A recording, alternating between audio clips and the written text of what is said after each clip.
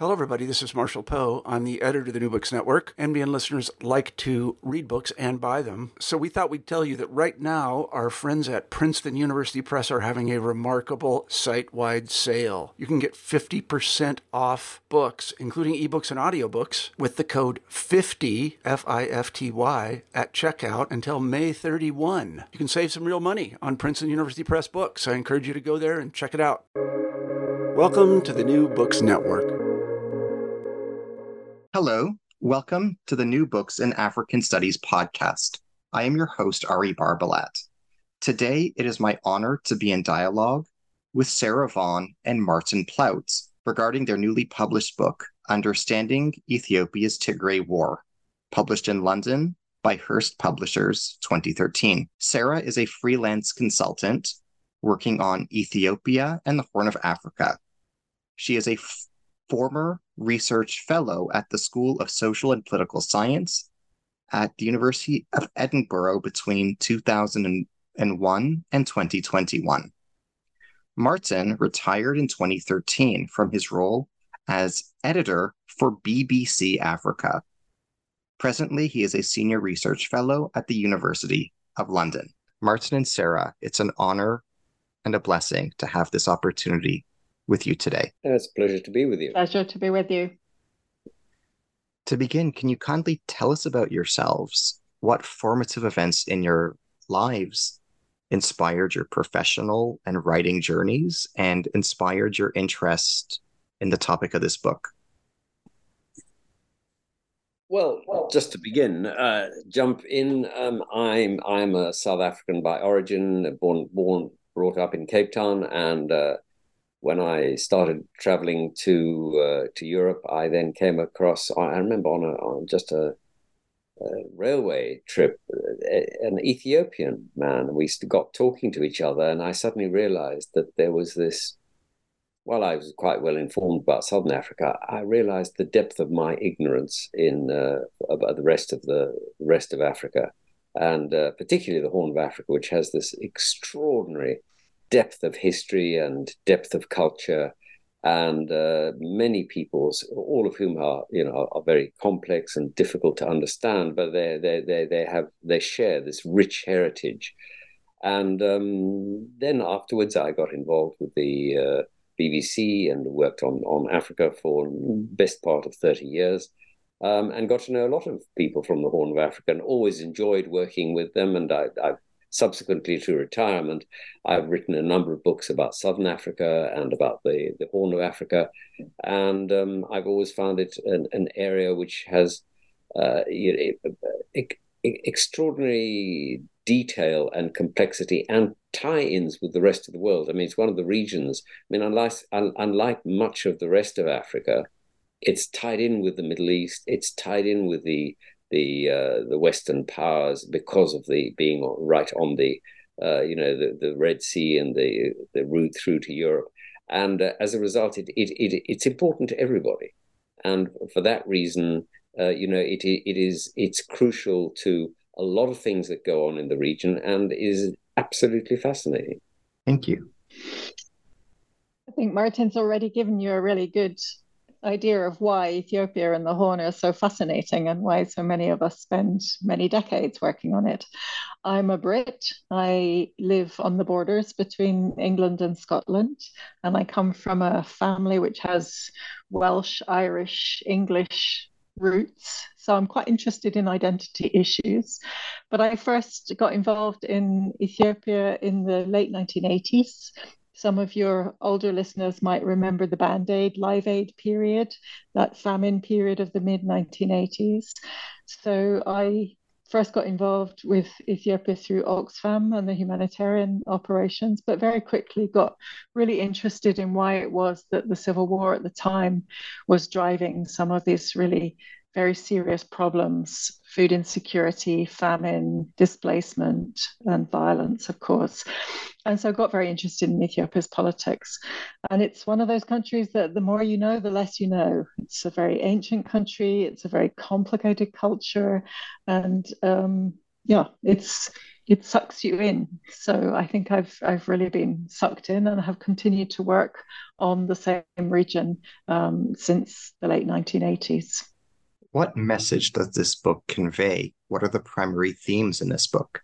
Well, that's a huge question. Martin, go ahead. I mean, I wrote a previous book on the war that broke out between Ethiopia and Eritrea, tragic war along the border between 98 to 2000, which led to about 100,000 deaths. And I was very frustrated then because we wrote it some years later, and there was a lot of the material that had been around at the time was then missing, and you just couldn't find it any longer. So when this war broke out, I just thought, hang on, why don't we pitch something that will try to capture, at least be a first snapshot of what this conflict is? Because the conflict is far more than just about Ethiopia and its internal. It's not a civil war. The war involved many Ethiopians, but it also involved the Eritreans who were involved right from the beginning, who attacked at the same time as the Ethiopians did, the Somalis, who had about between 5,000 and 10,000 troops in Eritrea and also got involved, plus many different elements of the Ethiopian panoply. And so it seemed a good idea to try and grab it. And Sarah was an ideal partner because she had been working on this area, knew much more than I did about especially about Tigray and about the Ethiopian history. So it worked well. So that it was this attempt to make sure that at least something is there for people then to have a pot shot at, to criticize, to embellish, to say where we got things wrong, which is fine. It doesn't bother me in the slightest. I think everything that we put down there, we tried to be as accurate and as possible and provide the references and all the rest of it. But I'm sure there are errors. I'm sure there are areas that can be enhanced. And I look forward to others doing that, and some already are. And that's fantastic. Yeah, I think that's absolutely right. As Martin says, this was a kind of first draft, if you like, and it's certainly the first book published in English on the war. It came out very, very soon after the cessation of hostilities agreement was signed, and even now, one can say that the war isn't entirely over. We don't have a solid, sustainable political settlement, and there's still a lot of anxiety about ongoing human rights violations and the inability of displaced populations to return to areas that they were pushed out of in the war. So it's not really over in that sense. But I think for me, there was one really, really critical motivation why I was so keen to be involved in this project, which was, let me be undiplomatic, the lying that was going on about this war. I think the official version of the Ethiopian government, which has been swallowed by many in the international diplomatic community, was that this was a very small and simple law and order operation just to bring back into line a small group of recalcitrant terrorists, who were creating problems, and that it would all be over in 3 weeks. Mission accomplished. I think we've seen this very sort of optimistic messaging in a number of different conflicts, but this was really a kind of extreme post-truth or a sort of false facts instance of a narrative being spun by a government which was purely and simply lying about what they were doing to an element of their population. And the extreme, egregious human rights violations which were taking place during the war under cover of darkness. This was a real hidden, untold war where the internet was switched off, there were no telecoms. I think it's hard for us in the West to imagine where you just can't find out what's going on about your loved ones back in Tigray, where there was just a complete blackout on all news, and very, very largely in some ways there still is. So for me, the need to get the sort of the real story out there, and really something which was demonstrated how much more complicated this was, that it was not just about law and order or terrorists, that this was a very, very deep-seated political struggle, and that the war had been deliberately engineered by some really venal politicians at the helm of Ethiopia and also neighboring Eritrea, who deliberately went about weakening, if not trying to eradicate, a particular population in Tigray in their own political interests, very deliberately and with great wickedness, in my view. So this was what we wanted to do. I think that's the key message of the war, is to say that this wasn't an accident. It was planned. It's the product of a very profound political division. That's so interesting. Thank you. What would you like listeners to get out of our dialogue today? A better understanding of the subject, and perhaps an interest in the issues that we've raised in the book, and I hope a sense of concern about the appalling suffering that was inflicted. This was inflicted on many actors. The troops that died, the individuals who were killed on both sides, but particularly on the suffering of the women of Tigray. They were brutally attacked for a purpose. It didn't just happen. They were attacked because there were certainly elements in the military of both the Ethiopian and the Eritrean state who wished to try and eradicate them as a people, and they said so in so many words. Sort of, this womb will never produce a Tigrayan again, and they brutally raped women. Sometimes for days on end, and I just think that cannot be allowed to be swept under the carpet. Yeah, I agree. I'd really like this conversation to encourage listeners, obviously, to think about reading the book, but also to think about the Ethiopia story and the story of the Tigray War. And of course, the Tigray War is only one of a whole series of conflicts ongoing in Ethiopia. It was the worst and the most egregious in terms of human rights violations. But there's still a very bloody conflict in Oromia and indeed now in Amhara, which is getting worse by the day. We heard just a few days ago that some significant towns and airports were being overrun by anti-government forces. So, there's a real kind of ongoing problem in Ethiopia. This is not over yet. But I think for me, maybe for listeners in North America and in Europe, what's perhaps significant is to think about a conflict about which they may not have heard very much, but which actually in 2022 killed more combatants than the war in Ukraine did.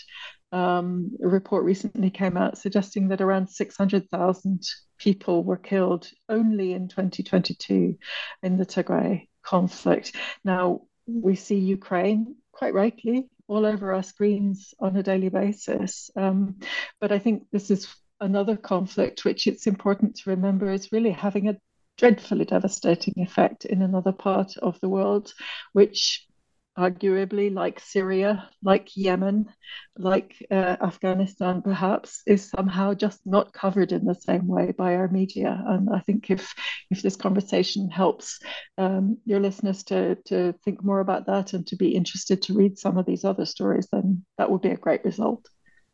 Wow. In your perspective, what explains the silence surrounding the Tigray War and the tragedy in Ethiopia vis-a-vis the attention devoted to Ukraine, for example? What explains the amnesia and the ignoring of Ethiopia and Tigray? Well, I think there are two things to remember about it. The first is what Sarah said, which is that there was a very careful policy by the Eritrea almost never lets anybody into the country to report. There are no news agencies or independent journalists in Eritrea at all. And that policy was then extended to the war front in Ethiopia, although Ethiopia has some very good journalists locally and has foreign correspondents based there. Nobody was allowed to go up to the war front. So if you can't go up to the war front, how on earth do you even as embedded troops, even embedded with the Ethiopian army. They didn't allow that to happen. Now, how do you report on I mean, I'm a former journalist. How do you report on a story when you're not allowed to go and see what's happening? So, yes, you could hear stories from people who were caught up in it, but even that was exceptionally difficult because they, as Sarah said, they cut the telecoms, they cut the Wi-Fi, they cut all supplies going in, and it was only with a very, very small number of satellite systems were the Tigrayans able to get any news out, even to their own people in the rest of the world, upon whom they relied for support. So you were left with tiny fragments of information. So it's not surprising that people didn't hear about it. I mean, I did help a couple of journalists to get in.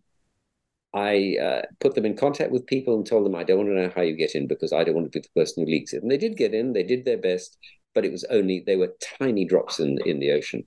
The other reason, of course, is that, Ukraine is in the middle of Europe, and this is a potential conflict which could bring in the whole of NATO.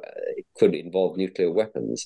So, of course, it has a resonance for people in the West that a conflict in Africa, when there seem to be so many conflicts in Africa, it just doesn't have the same resonance. But that doesn't mean it shouldn't. It should. Yes, I agree. I mean, it was partly because it was so difficult for media to get access. I think there's also a bit of complicity from the international community and geopolitics. Ethiopia is a problem for many of its partners. It's really important to think about how the geopolitics of the Horn of Africa and the Red Sea and the Gulf states have shifted over the period, for instance, since the 1980s, when I first got involved with the region. We're no longer in that kind of Cold War period where you had the Soviet bloc and the Western bloc, and it was very clear, and Africa was, allied with one or the other.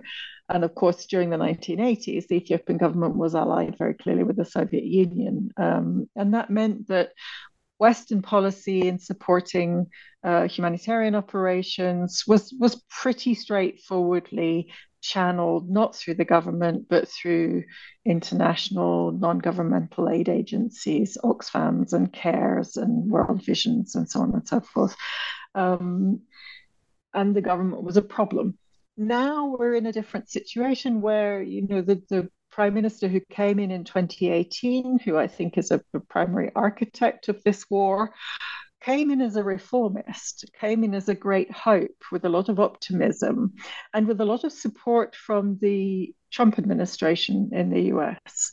So, there was really a reluctance to criticize his actions, and there was, I think, too much complicity amongst the international community in going along with this idea of a law and order operation, and that, the other side were the problematic characters.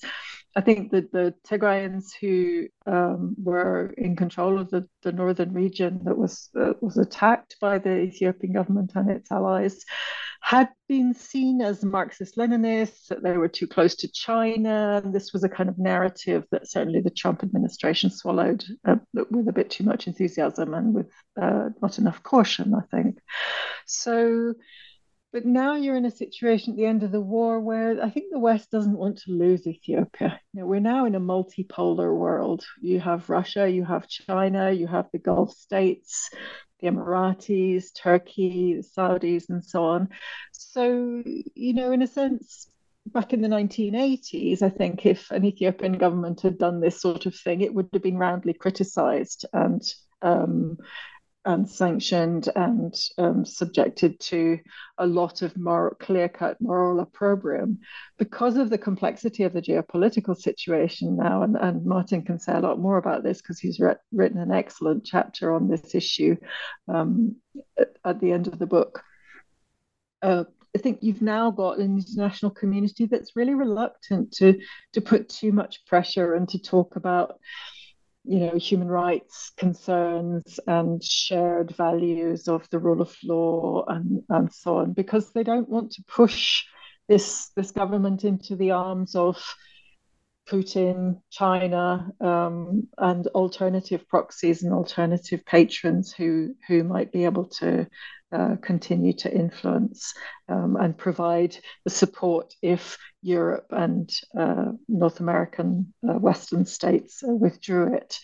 I don't know, Martin, do you want to say a bit more about the geopolitical situation? But I think that's also geopolitics has influenced the way publics in the West are not being as informed about this war as they might have been, where, in the Ukraine case, we're all clearly on one side of this, whereas the Ethiopian case is a bit more complicated. So I think in human rights terms, it shouldn't be. Yeah, I mean, I completely agree with that. I think that is correct. I mean, one way of looking at this is to consider what's going on across the whole of Africa, almost from Mali right through to Eritrea and beyond. And that is that there is now a real struggle between three different groups. On the one hand, you have the jihadists who are trying to take control of, I mean, not Ethiopia. I mean, they're marginal there, but across a whole swathe of the Sahel, they are really big players. Various Islamist groups. You then have there was a strong response with the West coming in trying to bolster various governments who were fighting them, but sometimes in a cack-handed way, sometimes poorly. And then in the last few years, you have the Wagner Group who comes in on behalf of Putin, almost as a freebie for Putin, because they go in, they send in a few thousand, sometimes only a few hundred, highly armed mercenaries, and they get out gold, or other minerals, which are then flown back to Russia. And this helps pay for the Ukraine war. So it's a real win-win for Putin. And the problem is that, yes, there was a focus on the war in Tigray, but then we get this conflict which blew up in Sudan, which shows no sign of ending, and also involves almost the same actors and the same people. I mean, not the Eritreans directly, but it involves the Arab states, the Egypt. It involves, Ethiopia could get drawn into it, and you have the Wagner Group involved. Then you get the coup in Niger. So one thing spirals after the other. And quite frankly, if you're sitting in, I don't know, in London, Paris, or in Washington, you just think, well, which of these conflicts are we going to get involved with? You can't deal with everything. And, to be fair to President Biden, he did expend a lot of political energy, time, and action trying to persuade people to pull back, to end the conflict in one way or the other. I mean, not always successfully. And, you get the Nigerians coming in with President Obasanjo, former President Obasanjo you get the Kenyans involved. And it did look pretty... It's sort of they found a compromise. It was a terribly messy one, and one that leaves so many questions unanswered. I mean, including, for example, where Tigray is. What is the shape of this? And that was one of the key questions in all this, because there's so many demands on the territory. And what should you stick by? The constitution of Ethiopia, which says one thing, or ancient claims which say another thing. This is immensely difficult to sort out, and none of this is clear at this stage. And you still have Eritrean forces deep inside Ethiopia, and the deal that was done was supposed to ensure that there were no foreign forces inside Ethiopia. That's the responsibility of the Ethiopian army now. Are they fulfilling it? No. What misconceptions about the situation in Tigray does your book challenge? Why do these misconceptions exist and persist? I'll leave that to Sarah. That's a really good question. And gosh, I'm not sure how to answer it actually. I mean, I think, one of the elements of the government narrative was that the Tigrayans, and particularly the ruling Tigray People's Liberation Front, TPLF, who was this organization that they designated as terrorists at the beginning of the war, that they were responsible for all the problems of Ethiopia. This narrative had kind of grown up that, but for the Tigrayans being so difficult about everything, insisting on a kind of ethnicized version of politics in the narrative of their opponents. Ethiopia would have been fine, but all the problems of modern Ethiopia started when the Tigrayans were involved in central government from 1991. One needs to dig back a bit into the history. I mean, the TPLF were one of the so-called ethno-national forces fighting the central government through the 1980s. Before 1974, you have the imperial dynasties ending with Haile Selassie, who was deposed by the army in 74 in the so-called creeping coup. He was executed along with 60 of his ministers. So then you come to the end of this sort of feudal, aristocratic, traditional Ethiopia. And then you have a period from 74 to 91 when Ethiopia is ruled by a military junta, a Marxist-Leninist, Soviet-allied committee of the army, which in some ways retains some of the basic constellation of the imperial period, which is the sort of centralization of power in Addis Ababa, a great concentration of power and wealth and authority in the groups around Addis Ababa, and particularly Shoa. So Amhara and Oromo dominant groups and those who assimilated to that dominant political culture, which was characterized by speaking Amharic, by Orthodox Christianity, by adopting this sort of hierarchical political culture. And not all parts of Ethiopia shared this culture. I mean, modern Ethiopia is the sort of result of a period of 19th century expansion, some would say colonial expansion, in the same way that the neighboring states were colonized by France, Britain, Italy. Ethiopia was subject to a process of expansion and conquest, but in this case, it was by the Ethiopian emperors of the highlands, and particularly the Shoa and Amhara dynasty under Menelik II, which expanded Ethiopia to its current borders. And that meant incorporating many groups, the Oromos, the Southerners, Gambela, Benishangul Gumuz, many Somali communities, Afar communities, which had not been part of traditional Ethiopia or Abyssinia, as it was often referred to historically. And this means that you've got the modern state is a kind of empire state, an imperial state. And for some of those groups who were incorporated in the 19th century, this is unfinished decolonization. And they were fighting through the 1970s and 80s for greater autonomy. So the Tigrayans, the Oromos, the Somalis, the Afars, many of the groups that fought the Derg military government wanted either to secede entirely or to have a greater stake in controlling the state and not to be sort of subject citizens. So the arrangement that was introduced in 1991 was a federal arrangement, controversially and unusually along the lines of the major language groups or ethnic groups, so that each federated state was drawn along the lines of the major language groups.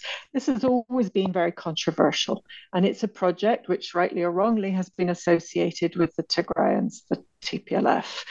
So, they were dominant in the government which ruled Ethiopia from 1991 to 2018.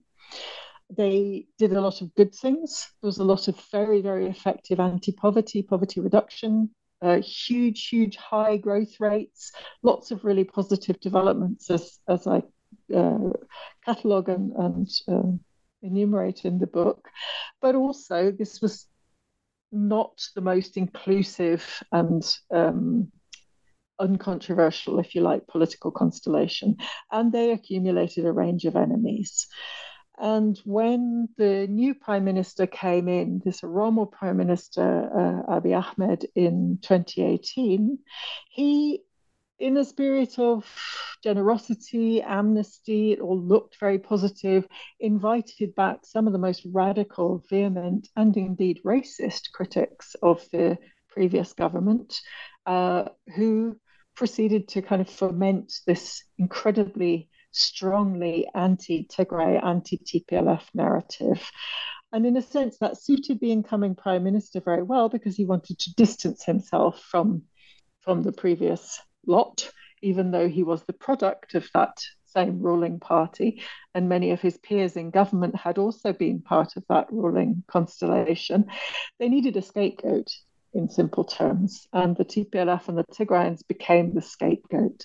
So you had this real efflorescence of some extremely unpleasant hate speech, and eventually the narrative that the TPLF were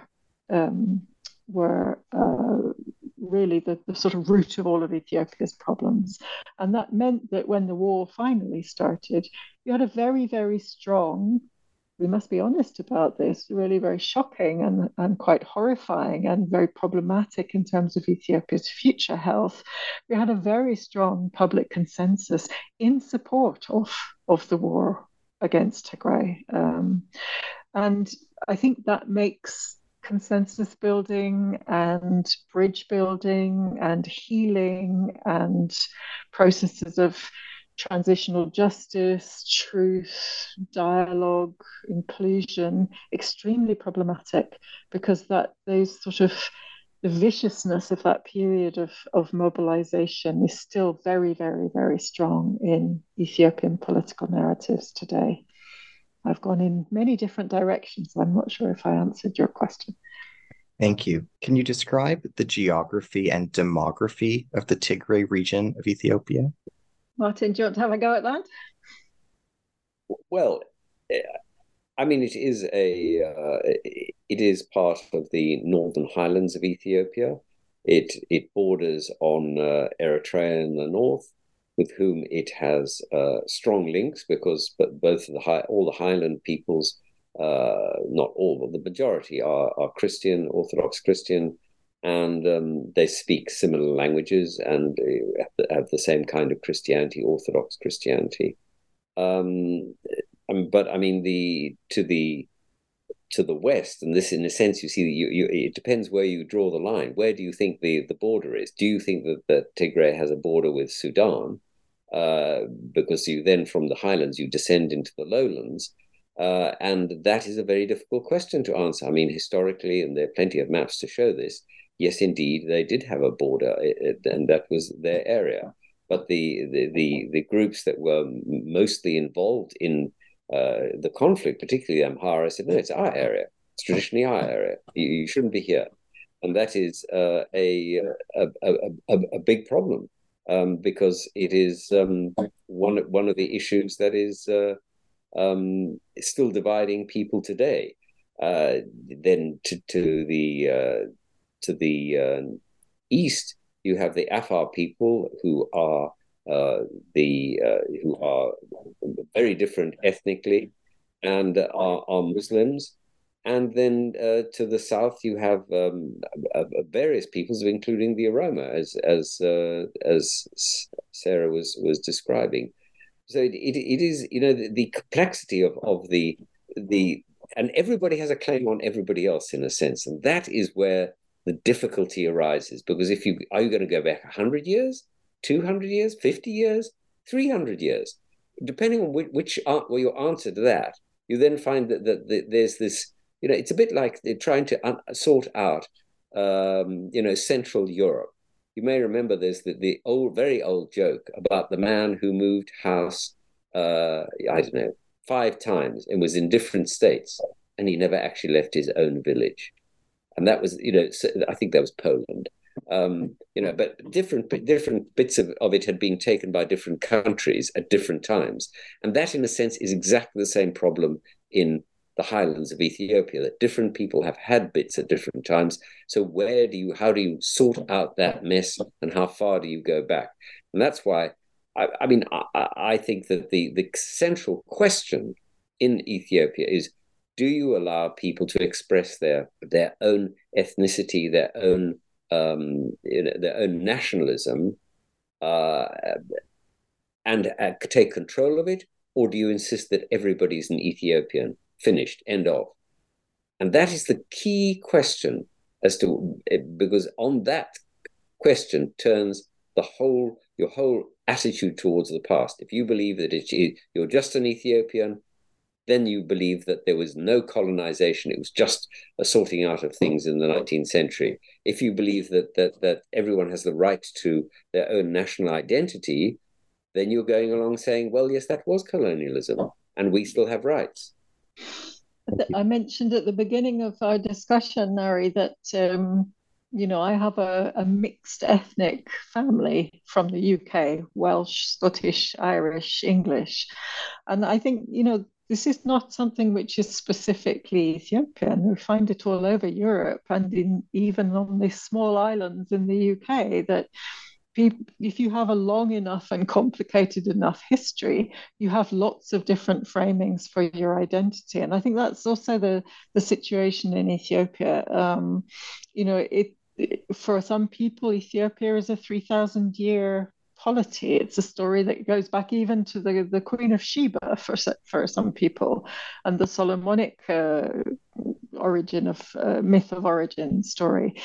So, if you have that long and complicated a history becomes a sort of lucky dip. And according to your point of view, you can select whatever you want in order to demonstrate that black is white and white is black. And that's a problem, because then you get a real lack of agreement between different groups and different populations about what's their shared history, what can they agree on. And I think Ethiopia hasn't yet been able to have the kind of national dialogue which some Ethiopians aspire to, which really enables people to discuss these things in a constructive and positive and inclusive way.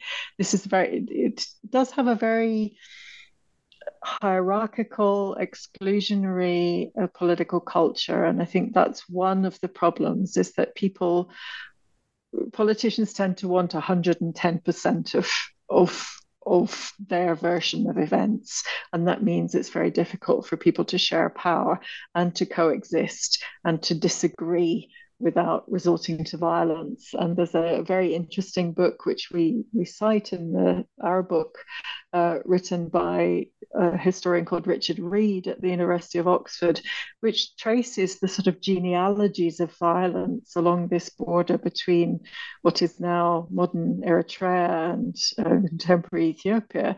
It's showing how there have been patterns of violent exchange in this area really for hundreds, if not thousands of years. And that's one of the legacies which needs to be confronted. Can you comment on the history of Tigray in the 19th century? How was Tigray impacted by the policies of successive Ethiopian emperor? What were Menelik II's policies toward Tigray? What are the ramifications and repercussions that are still felt today? That's a really good example of exactly what I was talking about, a contested history. And depending on which side you stand, you'll believe a number of different things. I think for many Tigrayans, they see the advent of Menelik, who came after a Tigrayan emperor, Johannes IV, as a disaster for Tigray.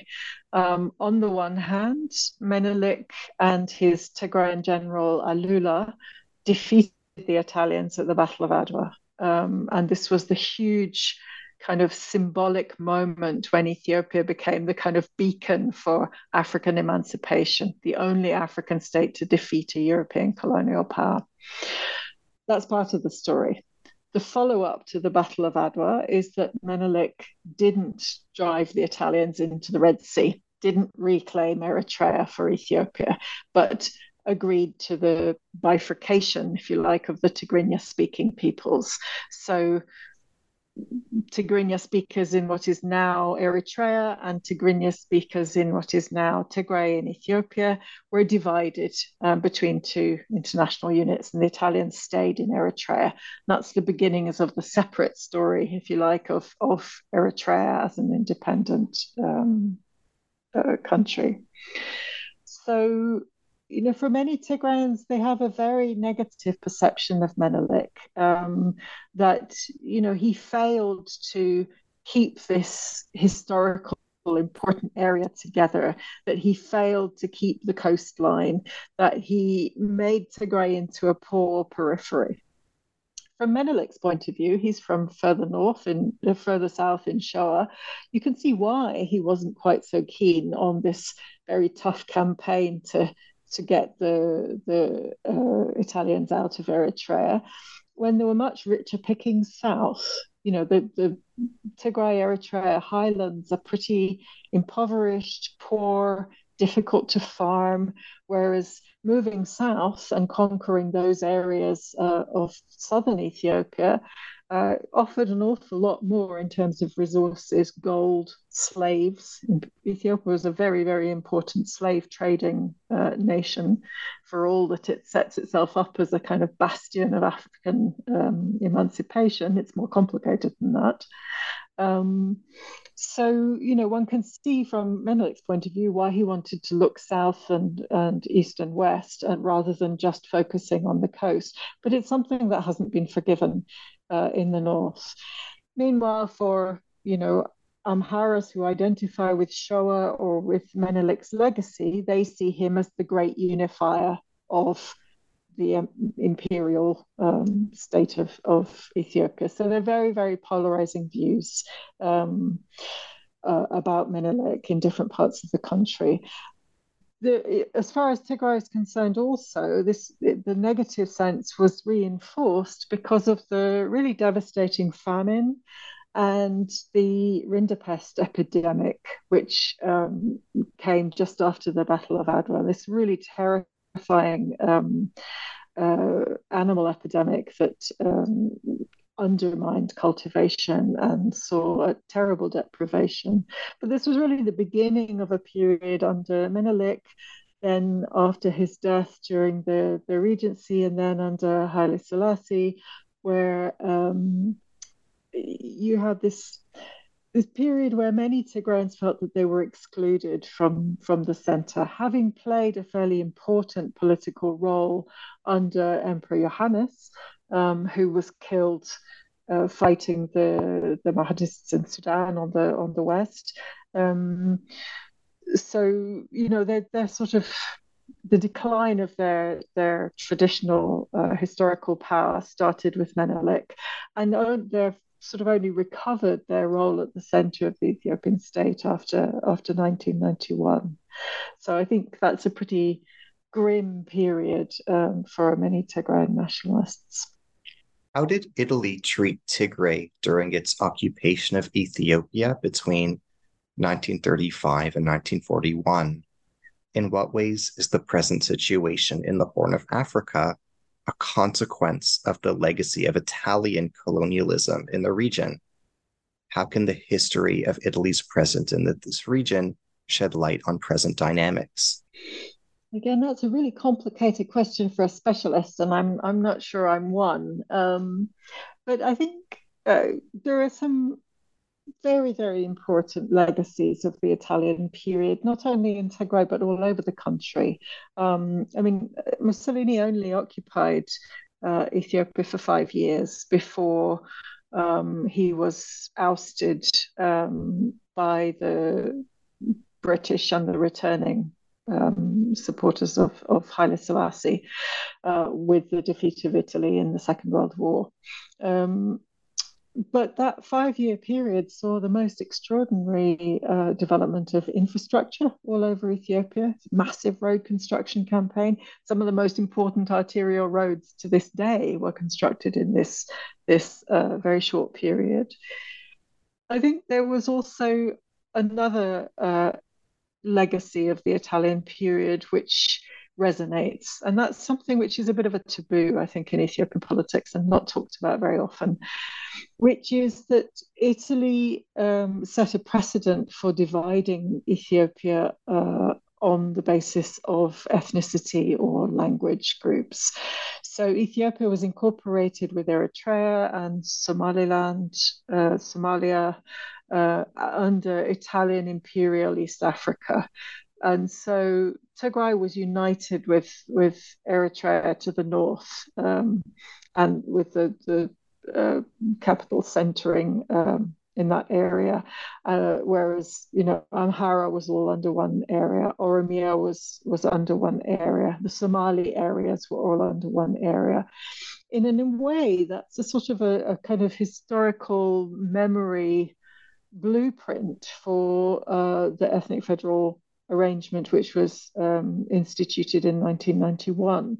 Of course, not many federalism enthusiasts wanted to talk about that because, referencing your new political project back to a period of colonial fascist occupation isn't something very popular or fashionable ever since. But I think there is something significant about that period of Italian occupation reminded some Ethiopian communities that they could be something other than just dominated by the Ethiopian empire state, that there were other alternative ways of administering themselves. And I think particularly in the Somali areas in the east, it kind of reignited a sense of Somali nationalism and irredentism. Of course, you remember that the famous Somali flag is the 5-pointed star, which is for the reunification of the 5 Somali territories of Somalia, Somaliland, Ethiopian Somali region, Somali areas of Djibouti, and the northeast frontier areas of Kenya, which many Somali nationalists have often wanted to reunify into one great Somali state. So the Italian period was very important in that it kind of it gave people a sense of this could be other.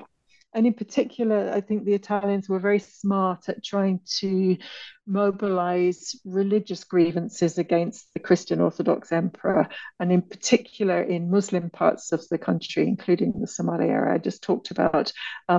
They kind of galvanized a bit of a sense that people could have a different way of being administered. So, it took Haile Selassie a good 10 years after he was restored before he kind of actually restored all of the pre-existing borders of Ethiopia. And for a long time, there was a debate about whether part of the Haud in the Somali region might be given to a neighboring country, or indeed whether Eritrea should be divided up or reunited with Ethiopia. And that, of course, is the beginning of the complicated story of Eritrean nationalism and independence, which we also go into to some extent in the book, and which, of course, Martin has written other books about, including for Hearst. I mean, that is one of the issues. And of course, the other thing is that one shouldn't forget that Eritrea was an Italian colony from the 1880s and was the base from which the Italians then attacked the Ethiopians or the Abyssinian as in that period, and then were defeated extraordinarily in the Battle of Adwa, one of the very few examples of an African state actually defeating a European power and pushing them out. And it was one that really rankled with the Italians, and was one of the reasons, I think, why Mussolini insisted on proving that he was rebuilding the great sort of Roman Empire view of Italy. And one shouldn't forget that they also conscripted and mobilized and Eritrean what were called troops who were called askaris, who they used on the front lines against the Ethiopian Empire during the Second World War, and they were then defeated early on by British troops supported by Sudanese and Indians, and they took back, and Eritrea then was left with Britain, and Britain then didn't know what on earth to do with it, and turned it over to the United Nations eventually after the war, because they didn't want another colony. And the United Nations, after humming and hawing, eventually decided that they should be united with Ethiopia in a federal system, but have a lot of autonomy. And it was when that was ended in 1961 by Haile Selassie that the war of independence by the Eritreans begins in earnest. And so you can see the complexity. I mean, what was a simple question, perfectly legitimate question you asked about Italy, of course, has long implications. And nobody forgets any of these things. Nobody forgets what happened, or for example, that there were Eritrean troops who crossed the border into Tigray with the Italians. I think we say somewhere in the book that history is never over in Ethiopia, and one of the ways in which we try to talk about history is not just as a series of events, but as narratives which get remobilized. I think that's why some of this historical discussion is so salient to the contemporary problems and the war that we've seen in the last 2 years in Tigray, because it's continuously remobilized as a justification for Ethiopia should be a federal devolved, association of broadly autonomous units, or no, Ethiopia should be centralized, and we should all, as Martin said, we should all be Ethiopians and forget about those other identities, the ethnic side of things. So one can always mobilize history on one side or the other of this division, and it would be better if Ethiopians debated their histories sitting in a room as we are discussing today, rather than resorting to violence. But unfortunately, this dreadful war has been one of the ways in which competing forces have tried to demonstrate the superiority of their perspective. Thank you. Can you compare and contrast Haile Selassie's treatment of the Tigray region and its populations with the Derg Mengistu regime's treatment of the Tigrayan region and the Tigray peoples? In what ways did Tigray and Tigrayans suffer under these two regimes? What were the similarities and differences between the plight of Tigray and Tigrayans under Haile Selassie and under the Derg Mengistu regime? I suppose one of the most important differences is that for most of the Mengistu regime, the Derg regime, there was a civil war being fought in Tigray. So the sort of real serious armed resistance to the central government of the Derg took off in earnest with the establishment of the TPLF in 1974. So, it was a much, much more brutal period. It was a brutal regime. It had enormous military conscription. It had the biggest army in Black Africa. It was allied with the Soviet Union, which certainly up until 1989 was providing it with anything it wanted in terms of materiel, supporting it very heavily, even with Cuban troops and so on. So it was a very, very brutal civil war that was waged through the late 70s, but particularly in the 1980s.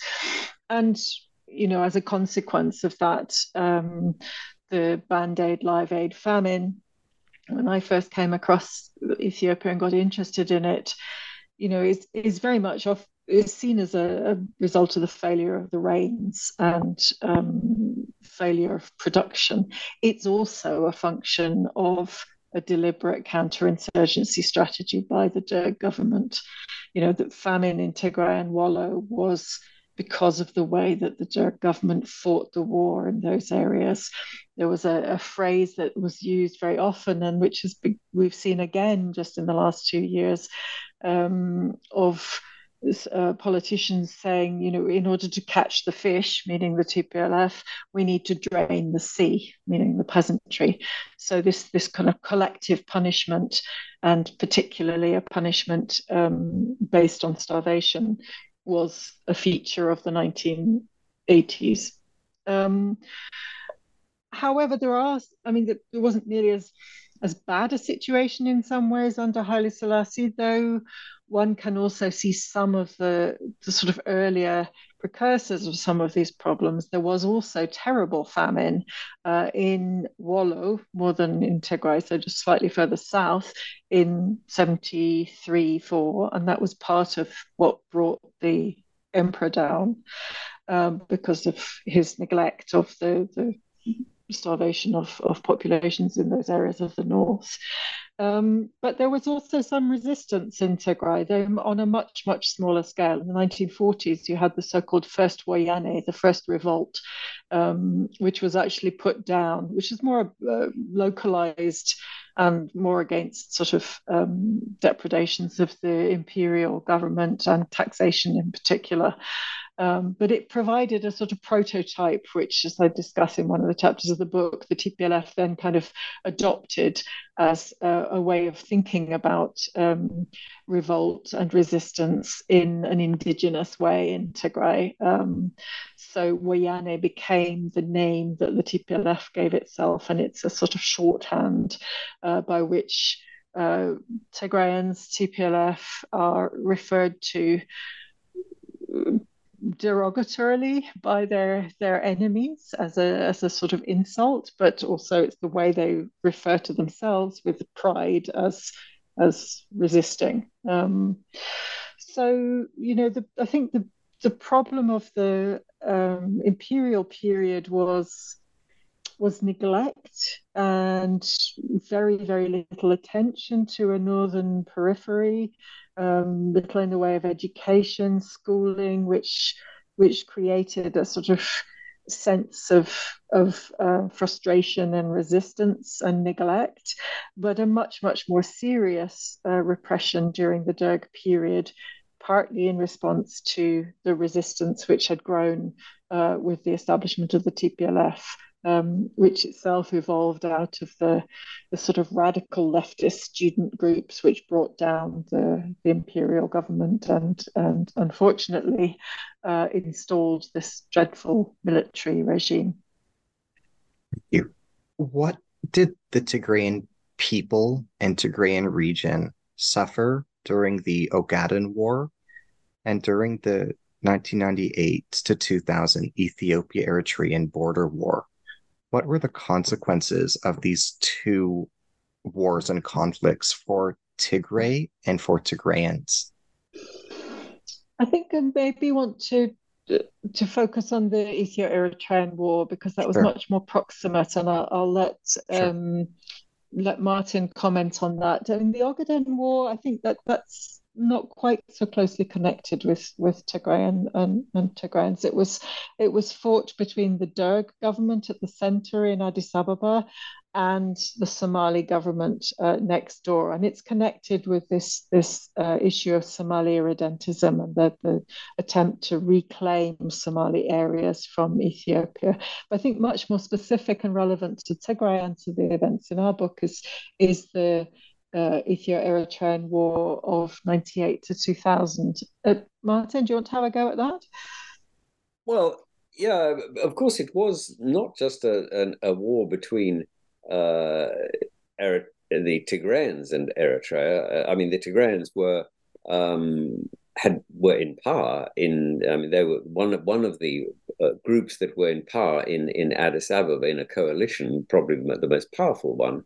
But it wasn't just them; they weren't the only people involved, and of course, because it was a border war, it was in territory that was right on their doorstep, and the war went backwards and forwards and was terribly. It was a very brutal war, and I mean, this is something that I think is very difficult for most people to understand.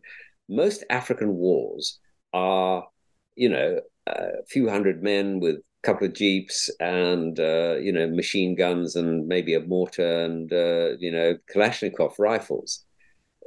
Wars in Ethiopia are very different. They are in this area. They are, the whole deal. So you're talking about supersonic aircraft. You're talking about heavy artillery. You're talking about tanks. Everything you can possibly imagine. I mean, it would be fairly comparable, not absolutely, but fairly comparable to the war that's now going on in Ukraine. Very different from the fighting that, say, goes on routinely, say, in the Democratic Republic of Congo, which has been at war now for, I don't know, 30 years, or in Sudan, neighboring Sudan. Very different. That means that the stakes are so much higher. And one of the issues that turned the current war was the question of who was going to provide those weapons. And because the borders of Tigray were sealed, they couldn't get any more weapons, and particularly couldn't get any more ammunition, which meant that the Eritreans and the Ethiopians had an enormous advantage. And they were supplied by the Turks, by the Chinese, by the Iranians, particularly with drones. And the thing that turned the current war probably were the Turkish drones, which were enormously effective. The Ethiopians poured money into purchasing them. The Turkish military came and set up camps in the Air Force bases in Ethiopia and trained the Ethiopians in how to use them. They were very, very effective. They meant you could monitor the advances and the retreats of your opposition and hit them when you wanted to. So that meant that although the Tigrayans were able to fight very fiercely and very successfully in the mountains, as soon as they got out into the plains, they were completely exposed. And it was one of the reasons why they were unable to break through, particularly in their attempts to get through in the east, and why they didn't attempt to break through in the west. They did advance quite a long way a very long way actually, towards Addis Ababa, and there was a moment when it looked as if they might take it, and the United Nations, the UN, Washington, the French, all pulled their staff out. They thought it was that bad. In the end, they didn't, and they went back, and probably because they were being outflanked by the Ethiopians and because of the attacks from the air by the drones. So, there's some things which were, quite peculiar to this war. But nobody should underestimate, the level of aggression and the level of fighting that goes on. It is absolutely appalling, and as I say, comparable to the Ukraine war. Perhaps one thing, just to complement what Martin said. I mean, the Ethio-Eritrean War of 98 to 2000, I think, is a really relevant context for what's happened more recently, the war that our book focuses on, in the sense that the period from 2000 to 2018 was a sort of period of stalemate.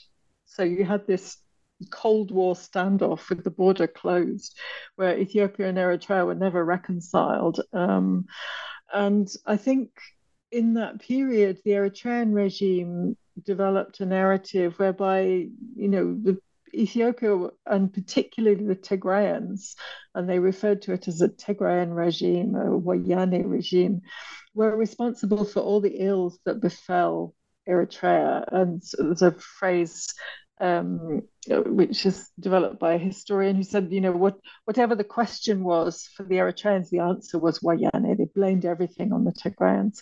And in consequence, they began gradually a process of trying to undermine the Ethiopian state. And they hosted the various political enemies of the government up to 2018.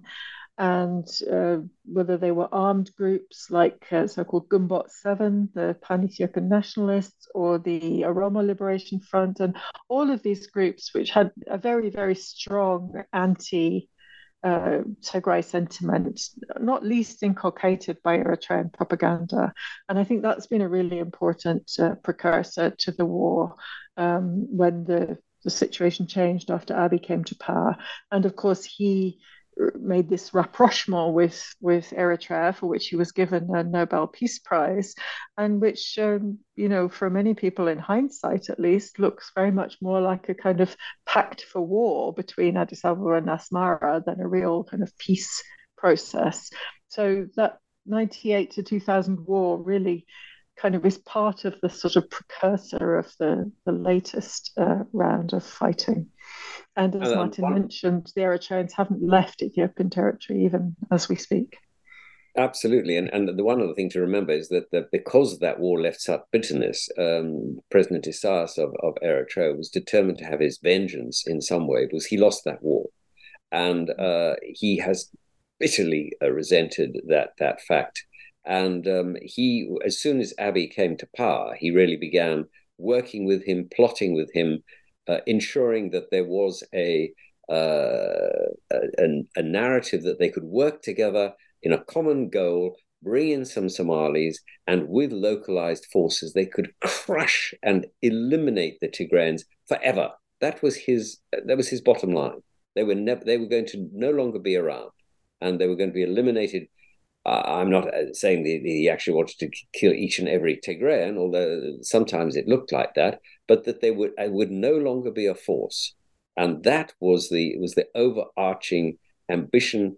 And we plot that very carefully in the book. We really meticulously went through that, and that is really what was at stake as far as the Eritreans were concerned. And of course, it is a matter of great frustration for the Eritreans that they didn't manage to ever crush the Tigrayans. The Tigrayans were forced out of their regional capital, Mekelle, right at the start of the war, and for 6 months or so, until I think June the following year, they were actually out of it. But they then managed to come back, rearm, regroup, and take their own capital, and that never fell throughout the rest of the war. And that is a huge issue of frustration for President Isaias and the Eritreans, because despite throwing everything that they had at it, they weren't able to finally eliminate their enemy. Thank you.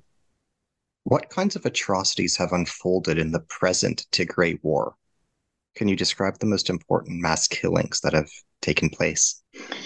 Let me just quickly summarize the way I see it and then hand over to Martin, who's written most of the sections of the book on this issue. I mean, it seems to me that there are 6 categories of human rights violations, which are really quite remarkable in this war. The first is execution of civilians, and those are mostly men, including boys and elderly men, in really enormous numbers. We have some colleagues at the University of Ghent who've done remarkable work to document some of these incidents. The second category is a real systematic campaign of rape and sexual violence, not just the occasional sad thing that happens in war when troops are out of control, but a systematic, determined campaign to rape as many Tigrayan women as possible in order to subvert the bloodline, to close the Tigrayan womb, sort of rape with intent to exterminate. Then there is this issue of ethnic cleansing of Tigray populations from Western Tigray and Southern Tigray in particular, which are areas claimed by neighboring Amhara groups, which means that there are still vast numbers of IDPs, internally displaced people, in desperate need of support in many parts of Tigray. That issue is still not resolved. We've talked about the political drivers for the war, but there are also some economic drivers, because this is quite fertile land that we're talking about that produces sesame and other cash crops. So it's of interest to a number of different groups. And that was also an economic driver of the war. The fourth category of human rights abuses is indiscriminate aerial bombardment, using drones, but also using artillery against civilian targets and towns, and also the Air Force. I think then there's a wider picture of profiling and arbitrary detentions of people just because they happened to be of Tigrayan descent and were therefore regarded as potential fifth columnists in other parts of Ethiopia. Notably, of course, about somewhere between 17 and 20,000 Tigrayan origin members of the military who were detained, but also many, many civilians who were simply taken away in the night, and some of whom have still not returned. But then perhaps most dramatically of all, and strikingly of all from a historical point of view, is this kind of strategy of enforced starvation, of removal or destruction of the means of survival. This first phase of the war, when Eritrean forces with Ethiopian forces and some regional militias really looted everything which could be used to feed civilian populations, from animals and crops, but also jerry cans for water and cooking pots and the means for cooking, oil, everything. So that then in the second phase of the war, when the Tigrayans returned to their capital, they were surrounded, and the Ethiopian government refused to allow food supplies to go through to this very, very vulnerable economic area, which is not self-sustaining in terms of crop production, knowing that this was really going to have a devastating effect. So this sort of de facto blockade, as the UN called it, was allowed to unfold. So those for me are the 6 categories of human rights violations. But let me hand over to Martin to talk more about what this meant. I mean, I think you've done a very good job. I mean, the only thing I would say is you take a city like Aksum, which was on in the north of Tigray, and is regarded by many people as a sacred city, because the Ark of the Covenant is believed by Orthodox Christians to be in the Cathedral of Mary. And people come from across the whole of Ethiopia to worship there.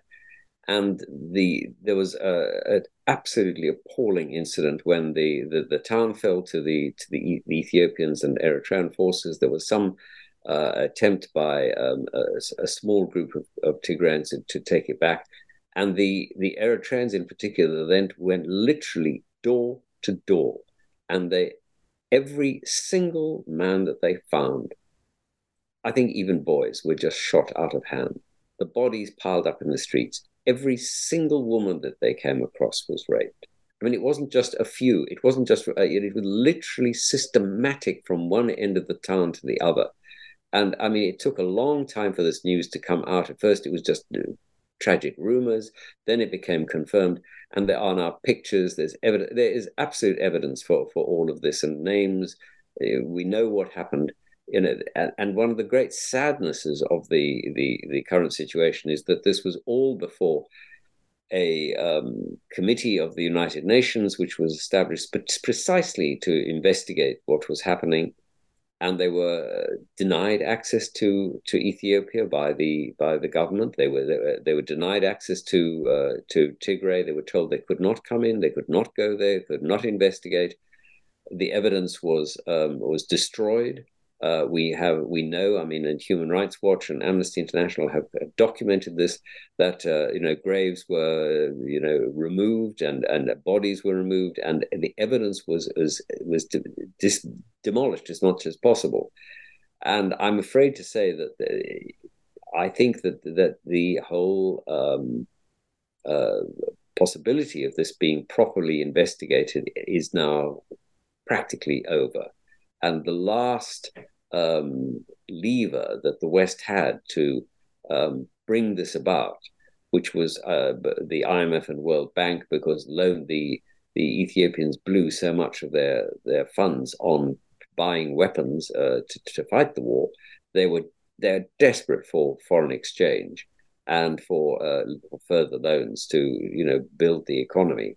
And that could have been denied them through the through the IMF and World Bank, but I'm afraid it looks as if that will not take place. There was a meeting, I think, in the last week or so in in Addis Ababa, and I think that has been dropped. And I don't think we will ever have a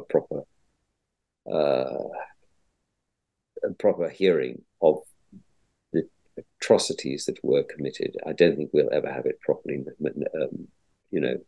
noted, and so that people will be held and brought to justice. Perhaps if I can just add on that point, I mean, it does seem to me that the international community needs to learn from the mistakes that it's made. And I think particularly when we see this double tragedy unfolding in the Horn, we had this terrible period of bloodletting in Ethiopia and particularly in Tigray.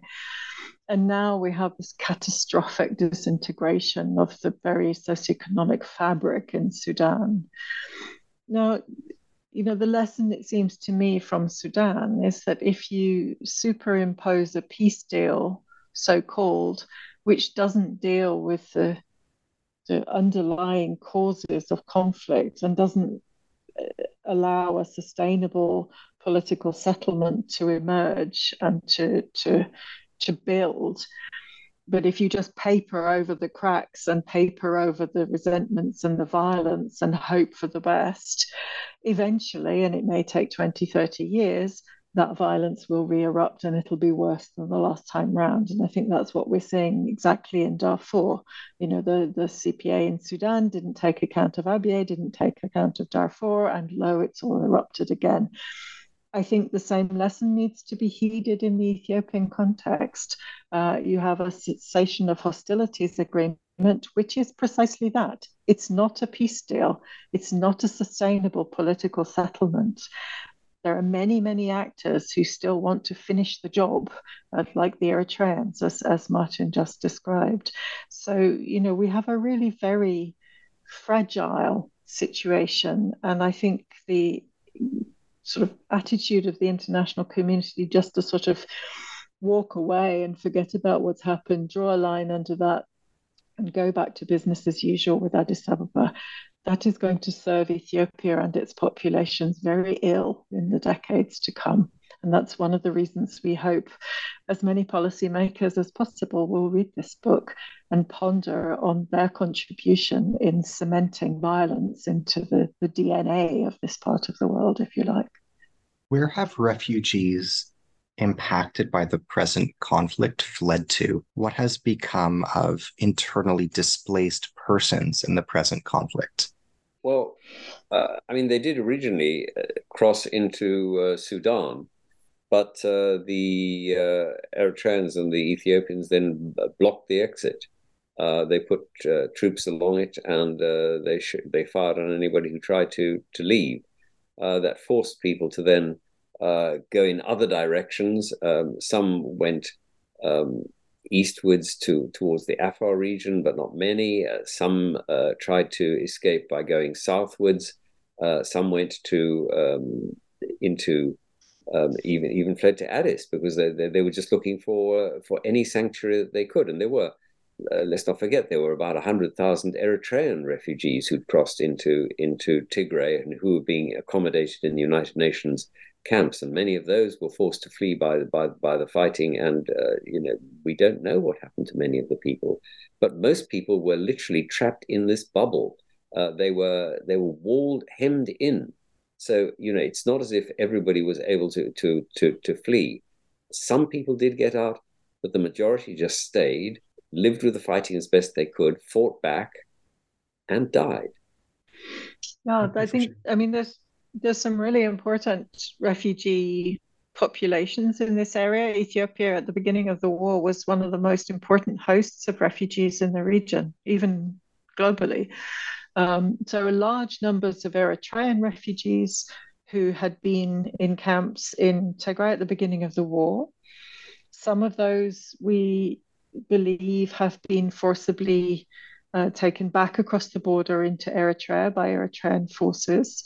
Some of those refugee camps were destroyed. There are all sorts of reports about what may have happened to them. As Martin said, there were also these 70,000 Tigrayans who, in the first days of the war, fled across the border into Sudan, which said very quickly that it was expecting at least 200,000. But of course, the military sealed the border and prevented any more from moving. But we now have this terrible, terrible crisis, and this is ongoing. We don't write about this in the book because it's escalated later, if you like, of I think it's 1.8 million internally displaced people in Tigray itself.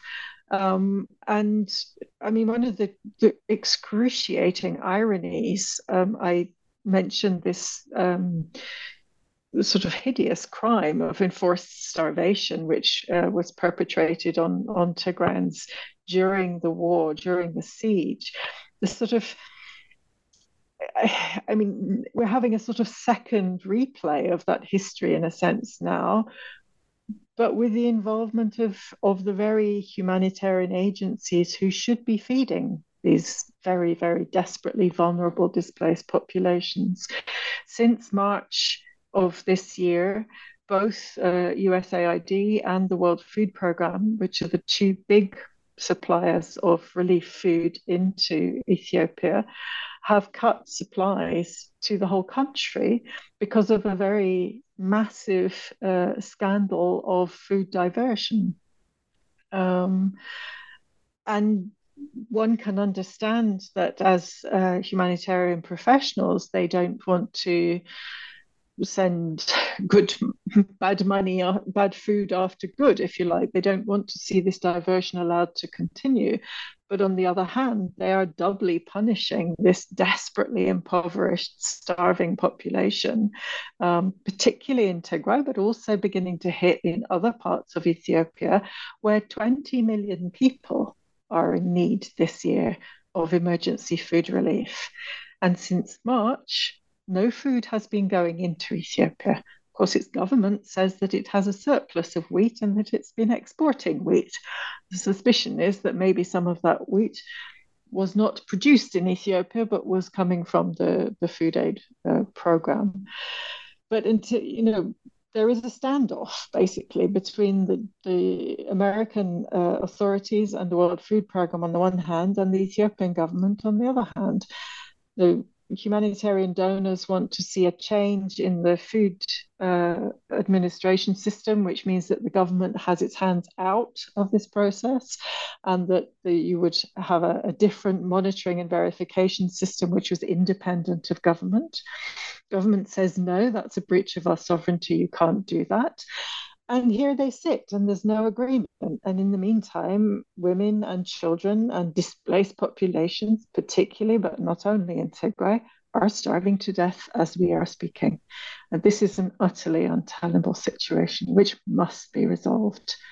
And, at the end of the day, formal first responsibility for the welfare of its citizens must rest with the Ethiopian federal government.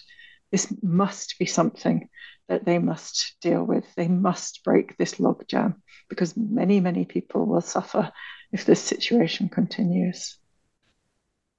Can you compare and contrast the policies of President Donald Trump and President Joe Biden toward the tragedy?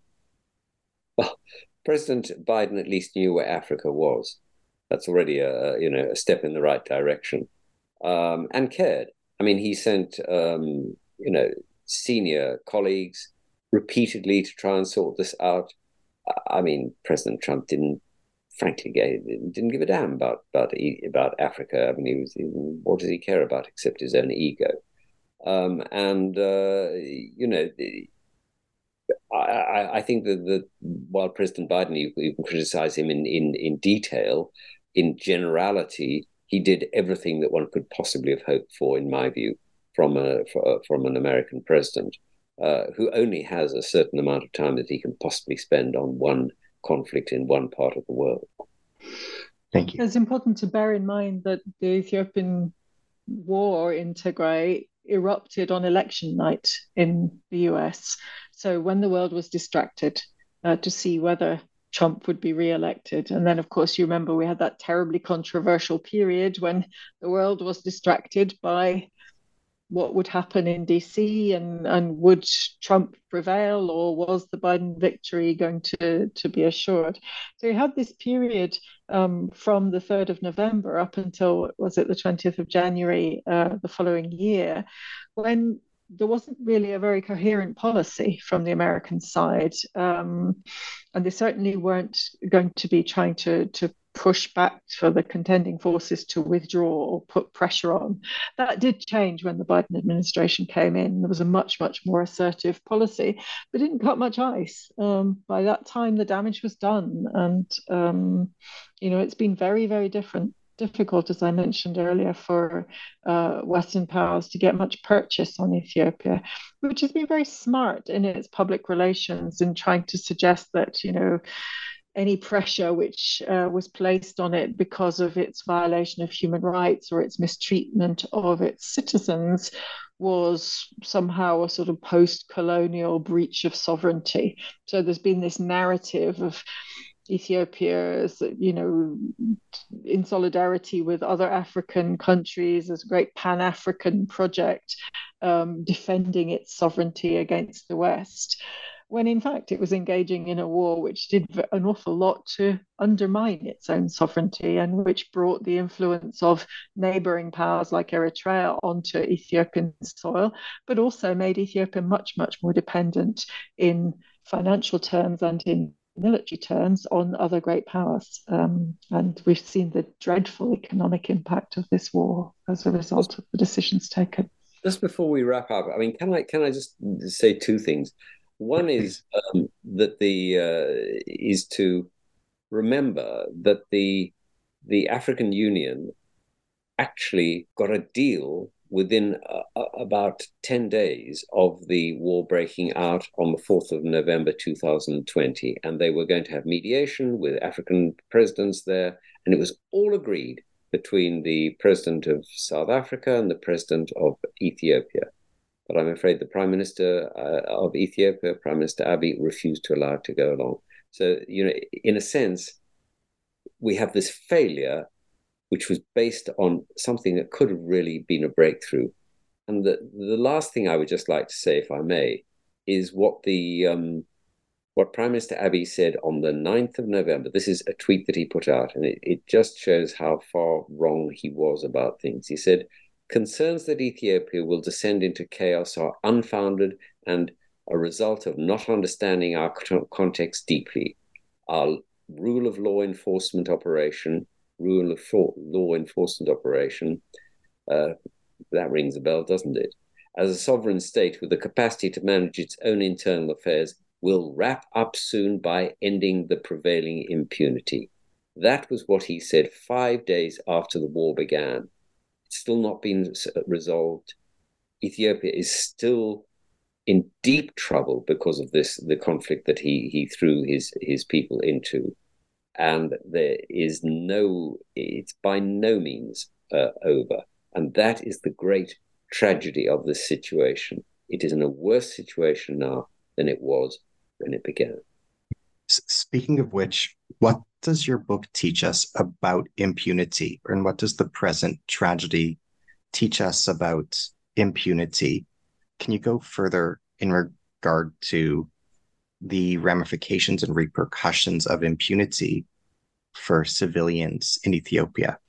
I mean, that's a huge question, and it's probably a question for lawyers. And let me be frank, for Ethiopians. I mean, let me just, in conclusion, perhaps reflect on the fact that we have written this book as two non-Ethiopians, not from the Horn of Africa. We've devoted a large part of our lives, both of us, to this region, but we are outsiders at the end of the day. But I think I want to say something about our sort of sense of shared humanity and our sense of obligation to tell the stories of the many, many people whose help and support and assistance we've benefited from greatly in writing this book. I mean, it's easy for us as two authors speaking to you comfortably from our living rooms. But I really do want to conclude by acknowledging the real commitment and bravery shown by many journalists, researchers, translators, people who've reached out to us and told their stories. Several of them are included in the book. We also have a co-author who is Ethiopian, writing under a pseudonym in the book. So, this perhaps just to conclude by saying that the question of impunity is probably one for Ethiopians to deal with, and I think they'll have many decades to be dealing with this issue. And it's right that they should be dealing with it. But they have many friends across the world and many people, of whom we are only two, who would do a lot to support and to see the interests of Ethiopia flourish. And this has been a wonderful country with which to be involved over 35 years in my case. It's a beautiful country. It's an extraordinarily diverse country. It's an extraordinarily charismatic and fascinating country.